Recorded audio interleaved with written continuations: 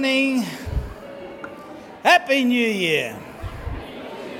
What better way to start it than here in church, although you may have done many things before you got here. Peace be with you. How about if I say it properly? The peace of the Lord be always with you. Let's pray. As we go to prayer, hear these words of invitation from God through Isaiah. Come, everyone who is thirsty, come to the waters. You who have no money, come buy and eat.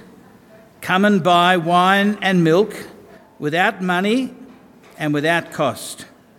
Why do you spend your money on what is not food and your wages on what does not satisfy?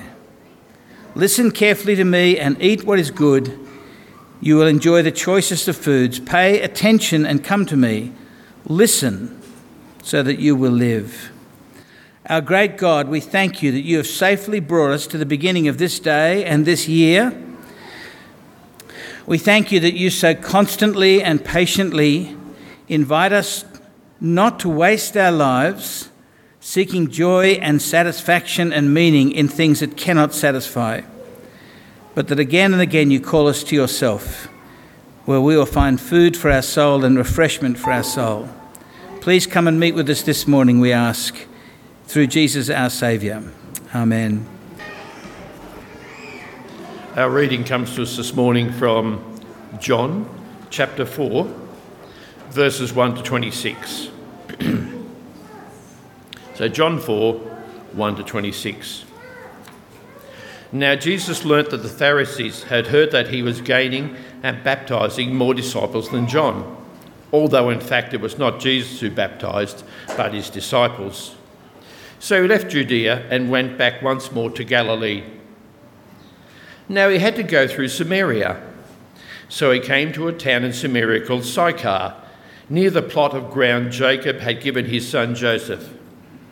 Jacob's well was there, and Jesus, tired as he was from the journey, sat down by the well. It was about noon. When a Samaritan woman came to draw water, Jesus said to her, "Will you give me a drink?" His disciples had gone into town to buy food. The Samaritan woman said to him, "You are a Jew, and I am a Samaritan woman. How can you ask me for a drink?" For Jews do not associate with Samaritans.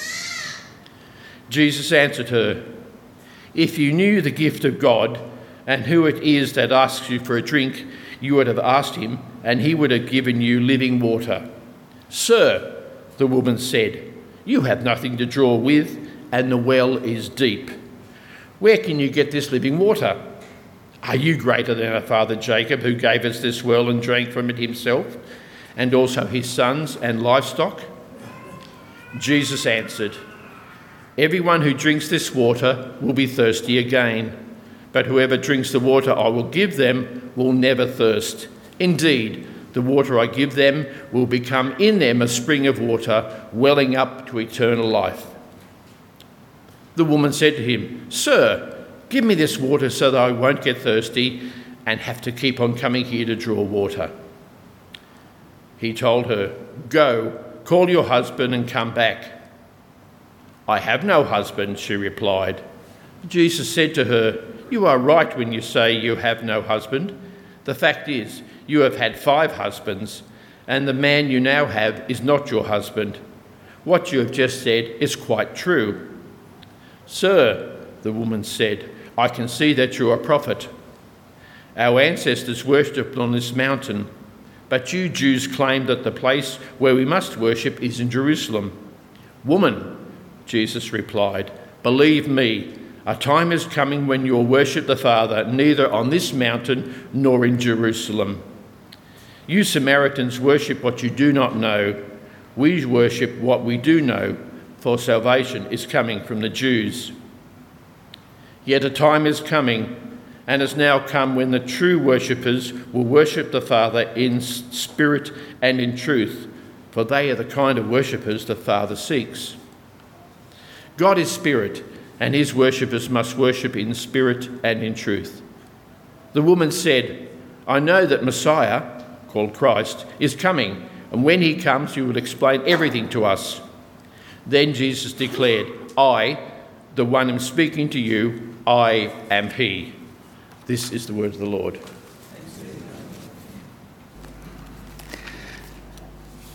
A word of wisdom from a movie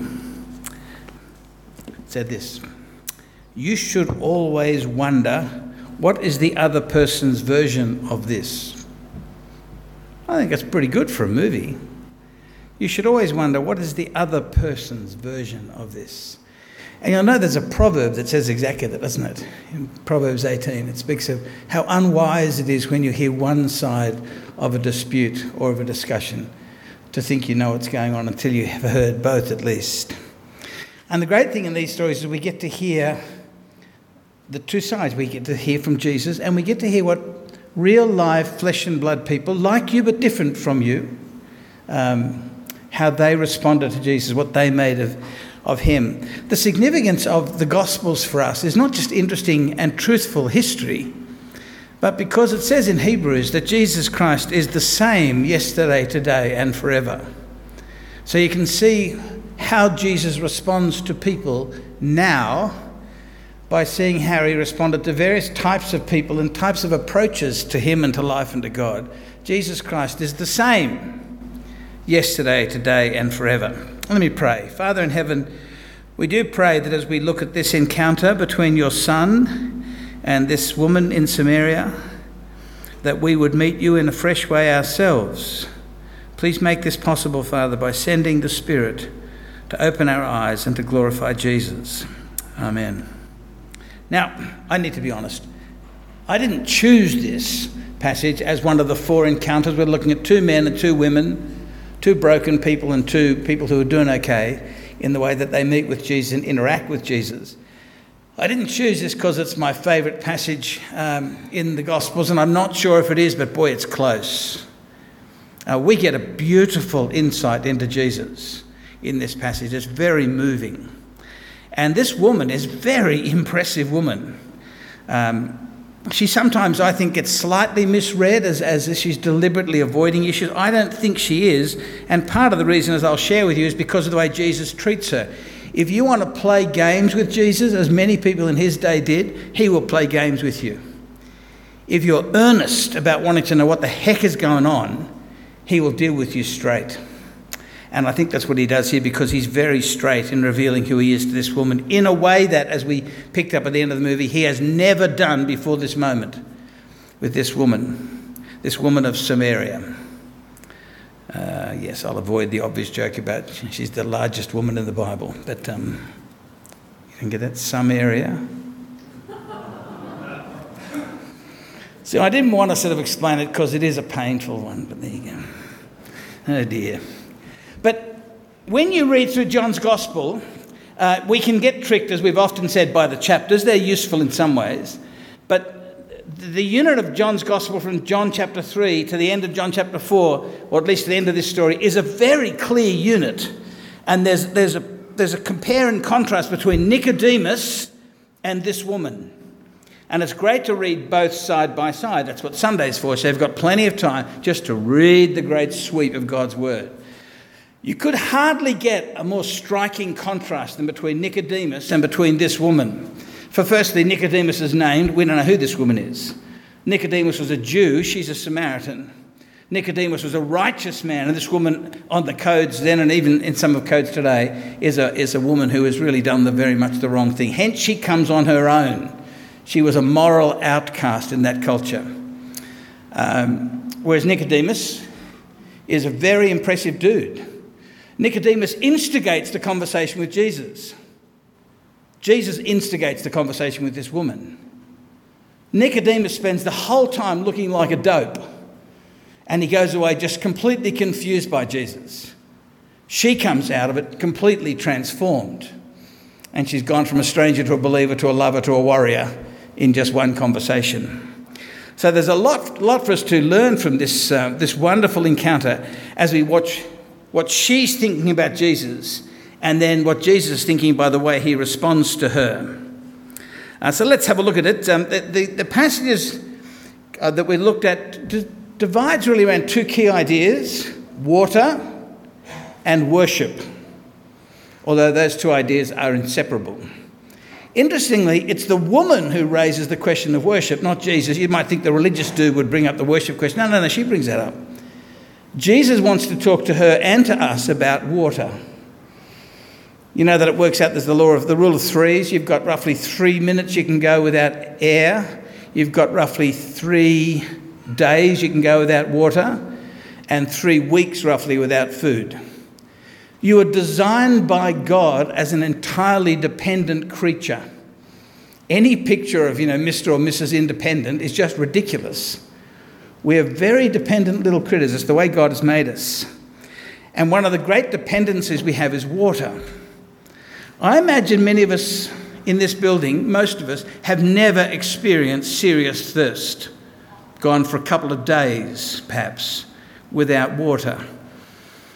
A friend in the military told me some years ago that the only time in his decades of time in the army where he saw military discipline break down was one time when they were out in the middle of nowhere doing some exercise.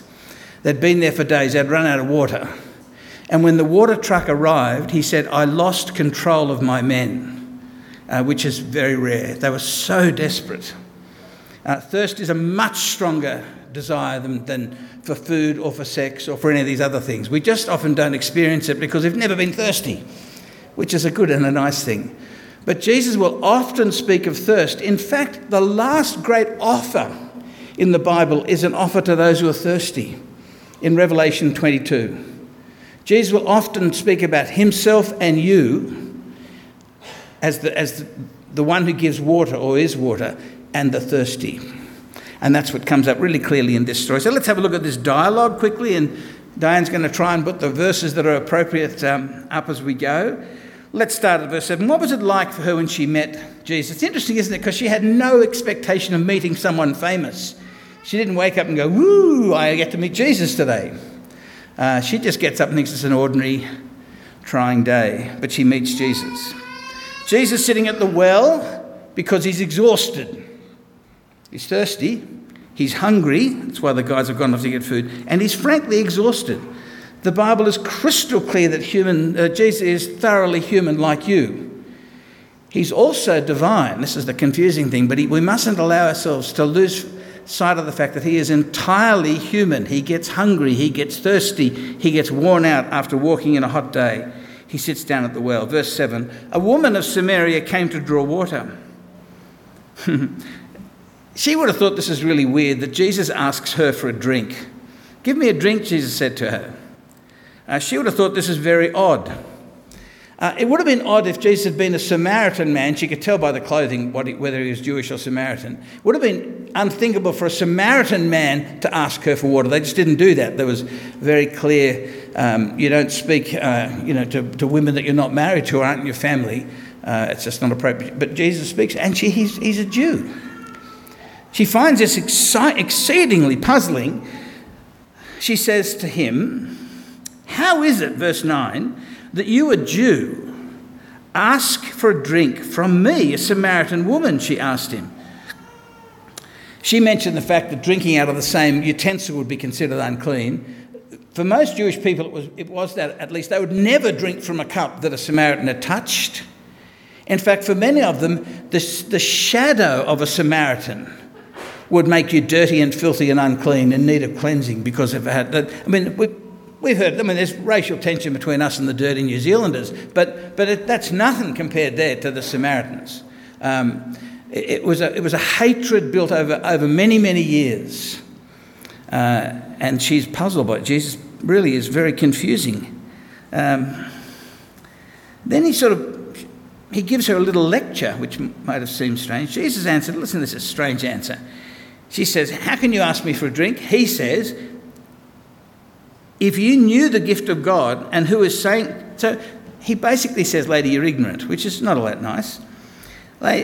Jesus answered, "If you knew the gift of God and who is saying to you, 'Give me a drink,' you would have asked him and he would have given you living water." So he goes from asking her to saying, "Lady, if you only knew what was going on, you'd be asking me."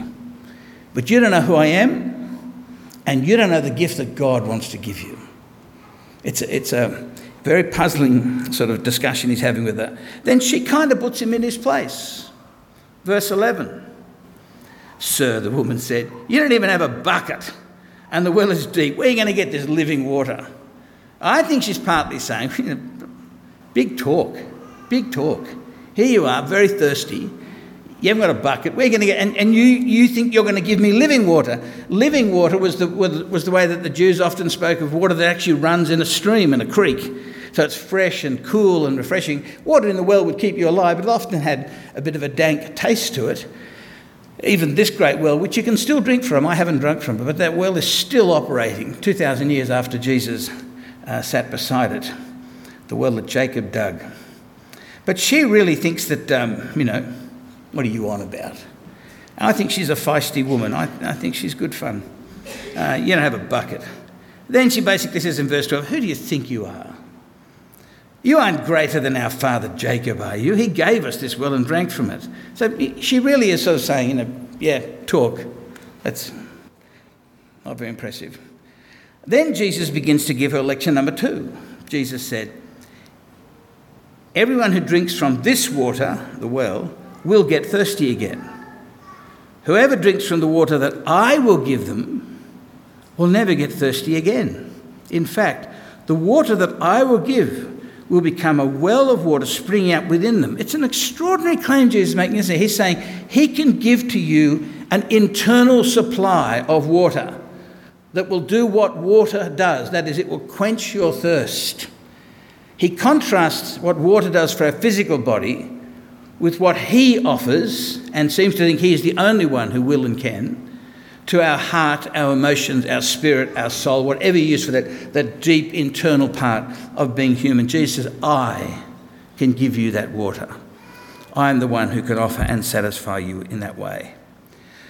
Well, then she seems to be at least somewhat impressed, because she finally gets into the posture Jesus wants her in. She says, Sir, give me. So at first Jesus is asking, will you give me? Finally, she's in the position that all humans need to be with Jesus, where we come to him and say, will you give me? I don't come offering you my magnificence and my excellence. I come needy, which is one of the reasons why it's so hard for moderately successful people to become Christians. Just because they're just not used to having to admit their exceeding dependence. They bull on about being Mr. or Mrs. Independence. And then to come to Jesus and say, I don't offer you my significant whatevers, I come in need. I come as a thirsty person to you. She says, give me this water. So I don't have to come here day after day. I don't think she understood entirely, but at least she's got the relationship right. Well, then I think she would find Jesus' next statement puzzling and embarrassing. Verse 16. Go and call your husband, Jesus told her, and come back. Now, this, like a number of things in the Gospels, is strange because Jesus never, ever does this with anyone, male or female, call them to go and get their spouse. He has many, many interactions with many, many women. It's one of the outstanding things in the Gospels. And I say this with respect and some knowledge, not exhaustive knowledge, remarkably different to the accounts of the life of Muhammad or the accounts of the life of the Buddha.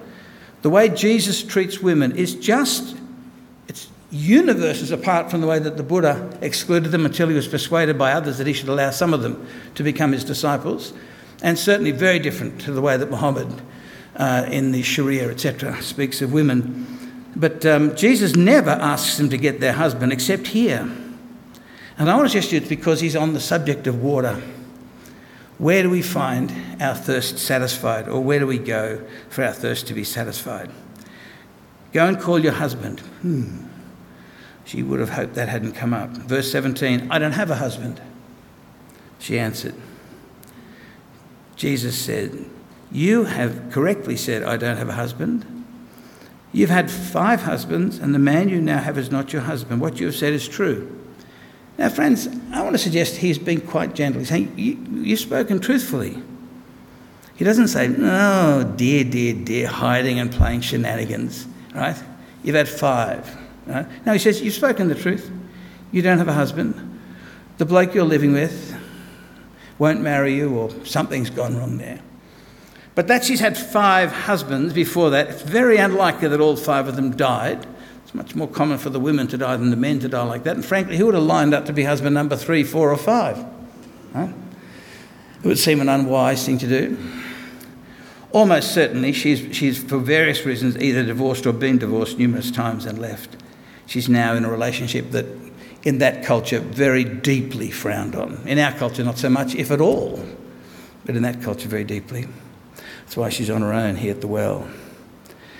Well, she now starts to see who Jesus is. Jesus already saw who she was. She now starts to see. Verse 19, "Sir," the woman replied, "I see that you are a prophet." See, okay, I can see this knowledge you've got. It's not just, you don't work for the CIA, right? You've never been here. I don't tell people about my secret romantic and sexual past.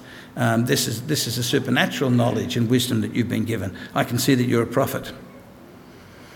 Now, what happens next? People differ on this, just in their interpretation. Some people think she goes into sort of avoidance technique, like a sort of a ship that knows that there's a submarine out there. It starts to, do anything to avoid being an easy target. I don't think she's doing that. And the reason I don't think she's doing it, because if you do that with Jesus, he will not play straight with you. You can see it all the way through the Gospels. If you play games with Jesus, he'll play games with you. But he doesn't play games with this woman. He reveals to her something he hasn't revealed to anybody publicly. So I think just from the way Jesus treats her, it's very clear she's not a game player. I think she's just realised, okay, here's my chance. A woman in her situation would probably have never been allowed to talk to a rabbi to get any education on things theological. But she understood as a Samaritan the ancient problem between them and their neighbours. Here's what she says. She asks him a question. Okay, here she's finally in front of a prophet, someone who really has come from God. So she tries to get some benefit out of that. Verse 20, "Our fathers worshipped on this mountain. Yet you Jews say the place to worship is Jerusalem." This is a very important discussion. Both of them thought that each other's worship was worthless because they worshipped in the wrong place. It matters what mountain you put your temple on. It matters what place you go to for your religious pilgrimages, etc., etc., etc. So she says, okay, who's right? You've surprised me so far about things. Jesus disappoints her and surprises her. Verse 21, Jesus told her, "Believe me, woman, an hour is coming when you will worship the Father neither on this mountain nor in Jerusalem. You Samaritans worship what you do not know." That's not very nice. "We worship what we do know because salvation is from the Jews." So Jesus is going to come back to the point that in the end, this whole argument you've got is about to become a nothingness. But he does say, actually, the Jews are right. That wouldn't have made her very happy to be told that, her family, her tribal group is simply mistaken about God. But there are ways to worship God that may be ancient, but they're simply mistaken. And Jesus will say that much. He says, no, Jerusalem is the place. But this is the important thing, verse 23. "An hour is coming." Now, as you read through John's Gospel, we're going to start reading through it as we start tomorrow. We're going to start in John 1. You'll find that Jesus often in John will speak of my hour is coming. My hour has not yet come. In chapter 12, he says, my hour has come. The hour of Jesus' glory is the hour of his death. It's the death of Jesus, which is the last sacrifice, the last great final sacrifice. No more is needed since then. He says that when the hour is coming, when true worshippers will worship the Father in spirit and truth, he's saying the hour is coming when mountains won't matter. In a sense, there's no sacred places because all the universe is sacred. But to worship God in spirit, that seems to be the sense of with the heart and with truth. It matters what you believe about God. It matters that you believe what is true about God. And a good thing for this year is to pray that God would help you grow in that which is true, which often means learning that some of the stuff you thought was true isn't true. To be corrected by God is a wonderful blessing. Right? Because we've got all sorts of things in our head. I have, you have, that aren't. We just need to have Jesus correct us and to tell us that which is true. Because it's the truth alone that sets us free. But Jesus says the time is coming when truth and spirit will be the great marks of things. God is spirit. Those who worship him must worship in spirit and truth. Her head must have been spinning. This is a lot of theology to take on, and it's unthinkable. Because almost all religions of the world have this sacred spaces they want you to go on marches to, that you get points for God if you go there. And Jesus says, no, it's just of no interest to God. Because of his death, something more wonderful has happened. It seems at this point that she gets mental exhaustion in verse 25. She says to him, I know that the Messiah is coming, who is called Christ. When he comes, he'll explain everything to us. At that point, I think she's saying, okay, this is all getting a bit confusing. That wasn't the answer I was looking for. We just have to wait. We don't have enough information. We have to wait till the Messiah comes. So she thinks the conversation has pretty much come to an end. And then really, it hits the most important note of all, probably. She says, he will explain everything to us. Verse 26, I am he, Jesus told her, the one speaking to you.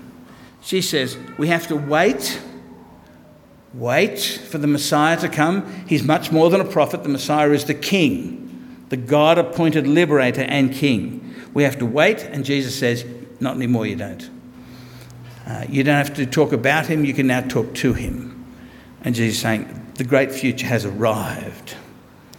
Now, this is a great moment. This is the first time Jesus has revealed this like this. Right? So much of the time in the Gospels, Jesus almost hides from the fact of just making a blunt statement. But to this woman with a very colourful past, who was the other women in the town would not be seen with her because she was such a wicked woman, right, is the first person Jesus reveals who he is. Right? It's grace and grace alone. Not Nicodemus, who was a great teacher in Israel, right, and a highly revered and respected man. Not the guy in chapter 3, but the woman in chapter 4. It's very beautiful what Jesus is doing here as he reveals the truth. And then she runs back excited to her village to tell them about the man that she has discovered, or really the man who has discovered her, because it's all Jesus' initiative. Nicodemus takes the initiative with Jesus and gets completely baffled within a second. Jesus takes the initiative with her. This is why if you let Jesus tell his side of the story, as you heard in the reading, it said Jesus had to go. It's a little word, must. It's a very strong necessity word. He had to go through Samaria. Now, many of you know he didn't have to go through Samaria. Most Jews, if they were going from Jerusalem back up to Galilee, would go around Samaria. Why? Because it was dangerous for Jews to go through Samaria. The hatred was so intense. And they didn't want to get unclean. They would walk around it via the Jordan River. So people who are trying to find, I found a mistake in the Bible. Jesus didn't have to go because it was the only way. John knew that. He had to go because it was a divine necessity. It was a divine appointment. He went through Samaria to meet this woman. Right? And in just one conversation, she moves from being a stranger to a lover, a stranger to a believer to a lover. And in the end, she really is the first Christian missionary. She heads off to tell the people of her village that the Messiah has come. And it's beautiful because she says, come and see a man who told me everything I'd ever done, which is not the sort of thing she would normally, draw to people's attention. Could he be the Messiah? And they spend a few days together. And then I think at the end of the story, the Samaritan village are fairly unnice to her, because they say, it's not because of what you said, it's because we've seen with our own eyes. And we've seen that he is the saviour of the world. I think that's a little unkind. Because take her out of the equation and there is no equation. So this is who she is. Jesus must go there for this divine appointment, this work. Jesus knows that he brings water. This is one of the things he wants you to know. You are a thirsty creature, not just physically.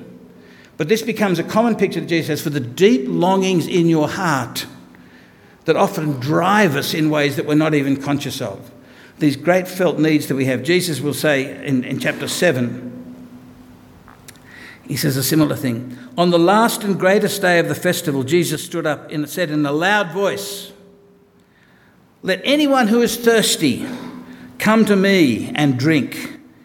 Whoever believes in me, as Scripture has said, rivers of living water will flow from within them. Jesus saying that he is the one person who can satisfy our deepest human needs.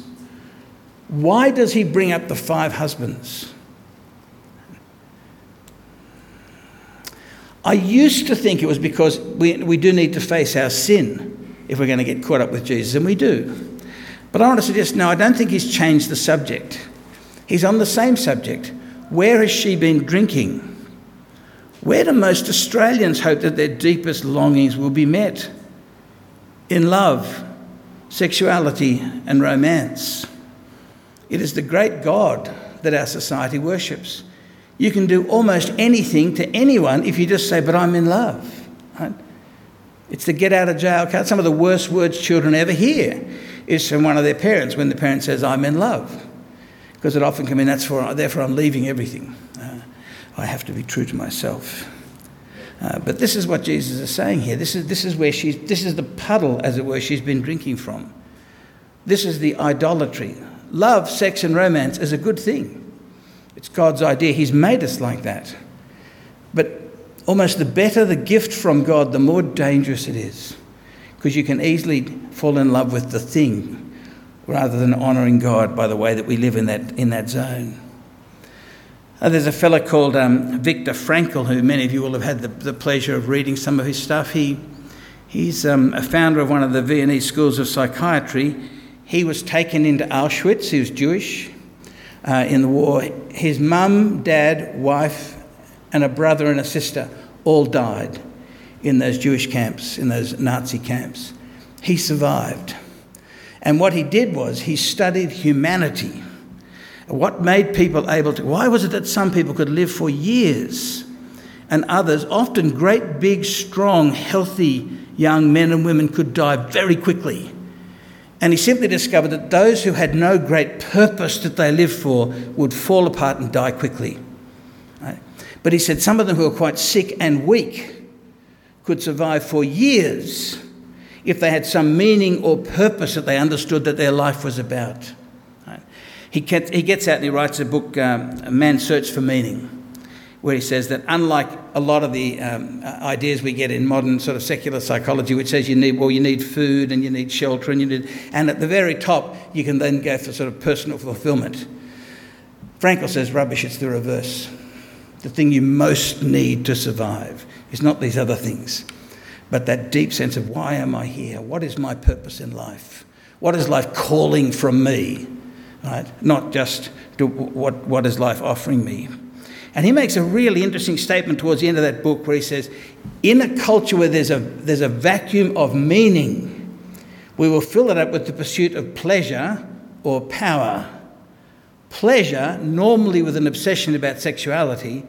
Power, normally with an obsession about money and wealth. And brothers and sisters, that just sounds awfully like our society, doesn't it? Right? Sexuality and wealth are the two great driving hopes for us that will make us truly happy at long last. And he says they are proof of the absence of the thing which we are made for, which is a sense of something far more binding, far more transcendent. He said he didn't really care what you found, but it had to be something beyond yourself. And he said for most people it is a God question. To quote another Victor Hugo, who wrote Les Miserables, etc., he's got a beautiful quote which I think takes us to what is it that satisfies the heart, where he says, the supreme human happiness is found when we know that we are loved for who we are. No, in spite of who we are. Right? Now, I think he's right. Right? The supreme human happiness is discovering that you are loved because you are loved.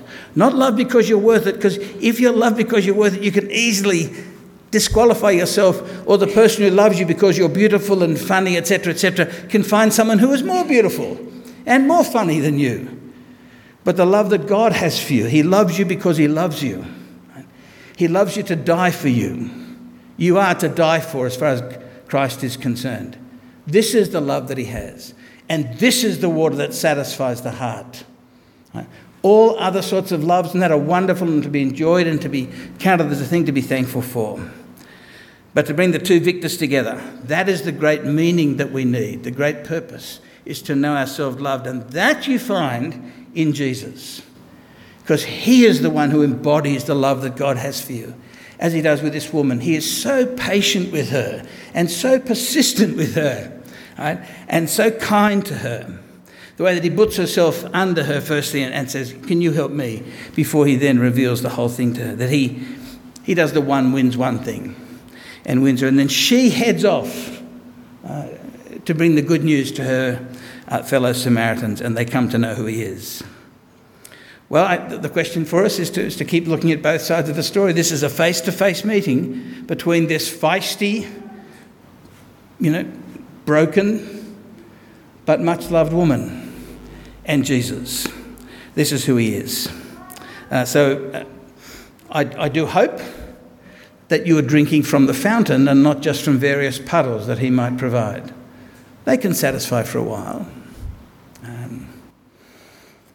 Alison often quotes this proverb in various things when we're looking at various friends and the way that we respond to things. I think it is, to the thirsty, the bitter tastes sweet. Is that right?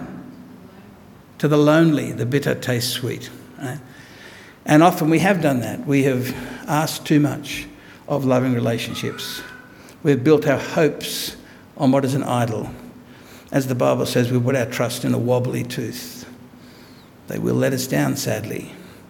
But thankfully, if it draws us in the end to know the one who is the water of life. And the very last invitation in the Bible is from Revelation 22:17. Hear this. The Spirit and the bride say, come. Let the one who hears say, come. Let the one who is thirsty come. Let the one who wishes take the free gift of the water of life. It's interesting, the very last offer like that in the whole of the Bible is in this picture of, are you thirsty? Make sure you come to the one who is the water of life, to Jesus. And in that, let that fuel, energise, hydrate you, that you can get on with the business of loving others. All right, enough of that one, the face-to-face. Let's pray. Father, thank you that you didn't leave us guessing how to worship you, how to live wisely. Thank you that you came in the person of your Son to seek and to save that which was lost. Thank you for the beautiful way that your Son sought and saved this woman in Samaria. Thank you for his patience and his persistence. Thank you for your patience and persistence with us. And we pray that, like this woman, we would seek that which is true and drink from the water that truly satisfies, and perhaps even become a cause of others coming to you who is the water of life. Thank you, Lord Jesus. Amen.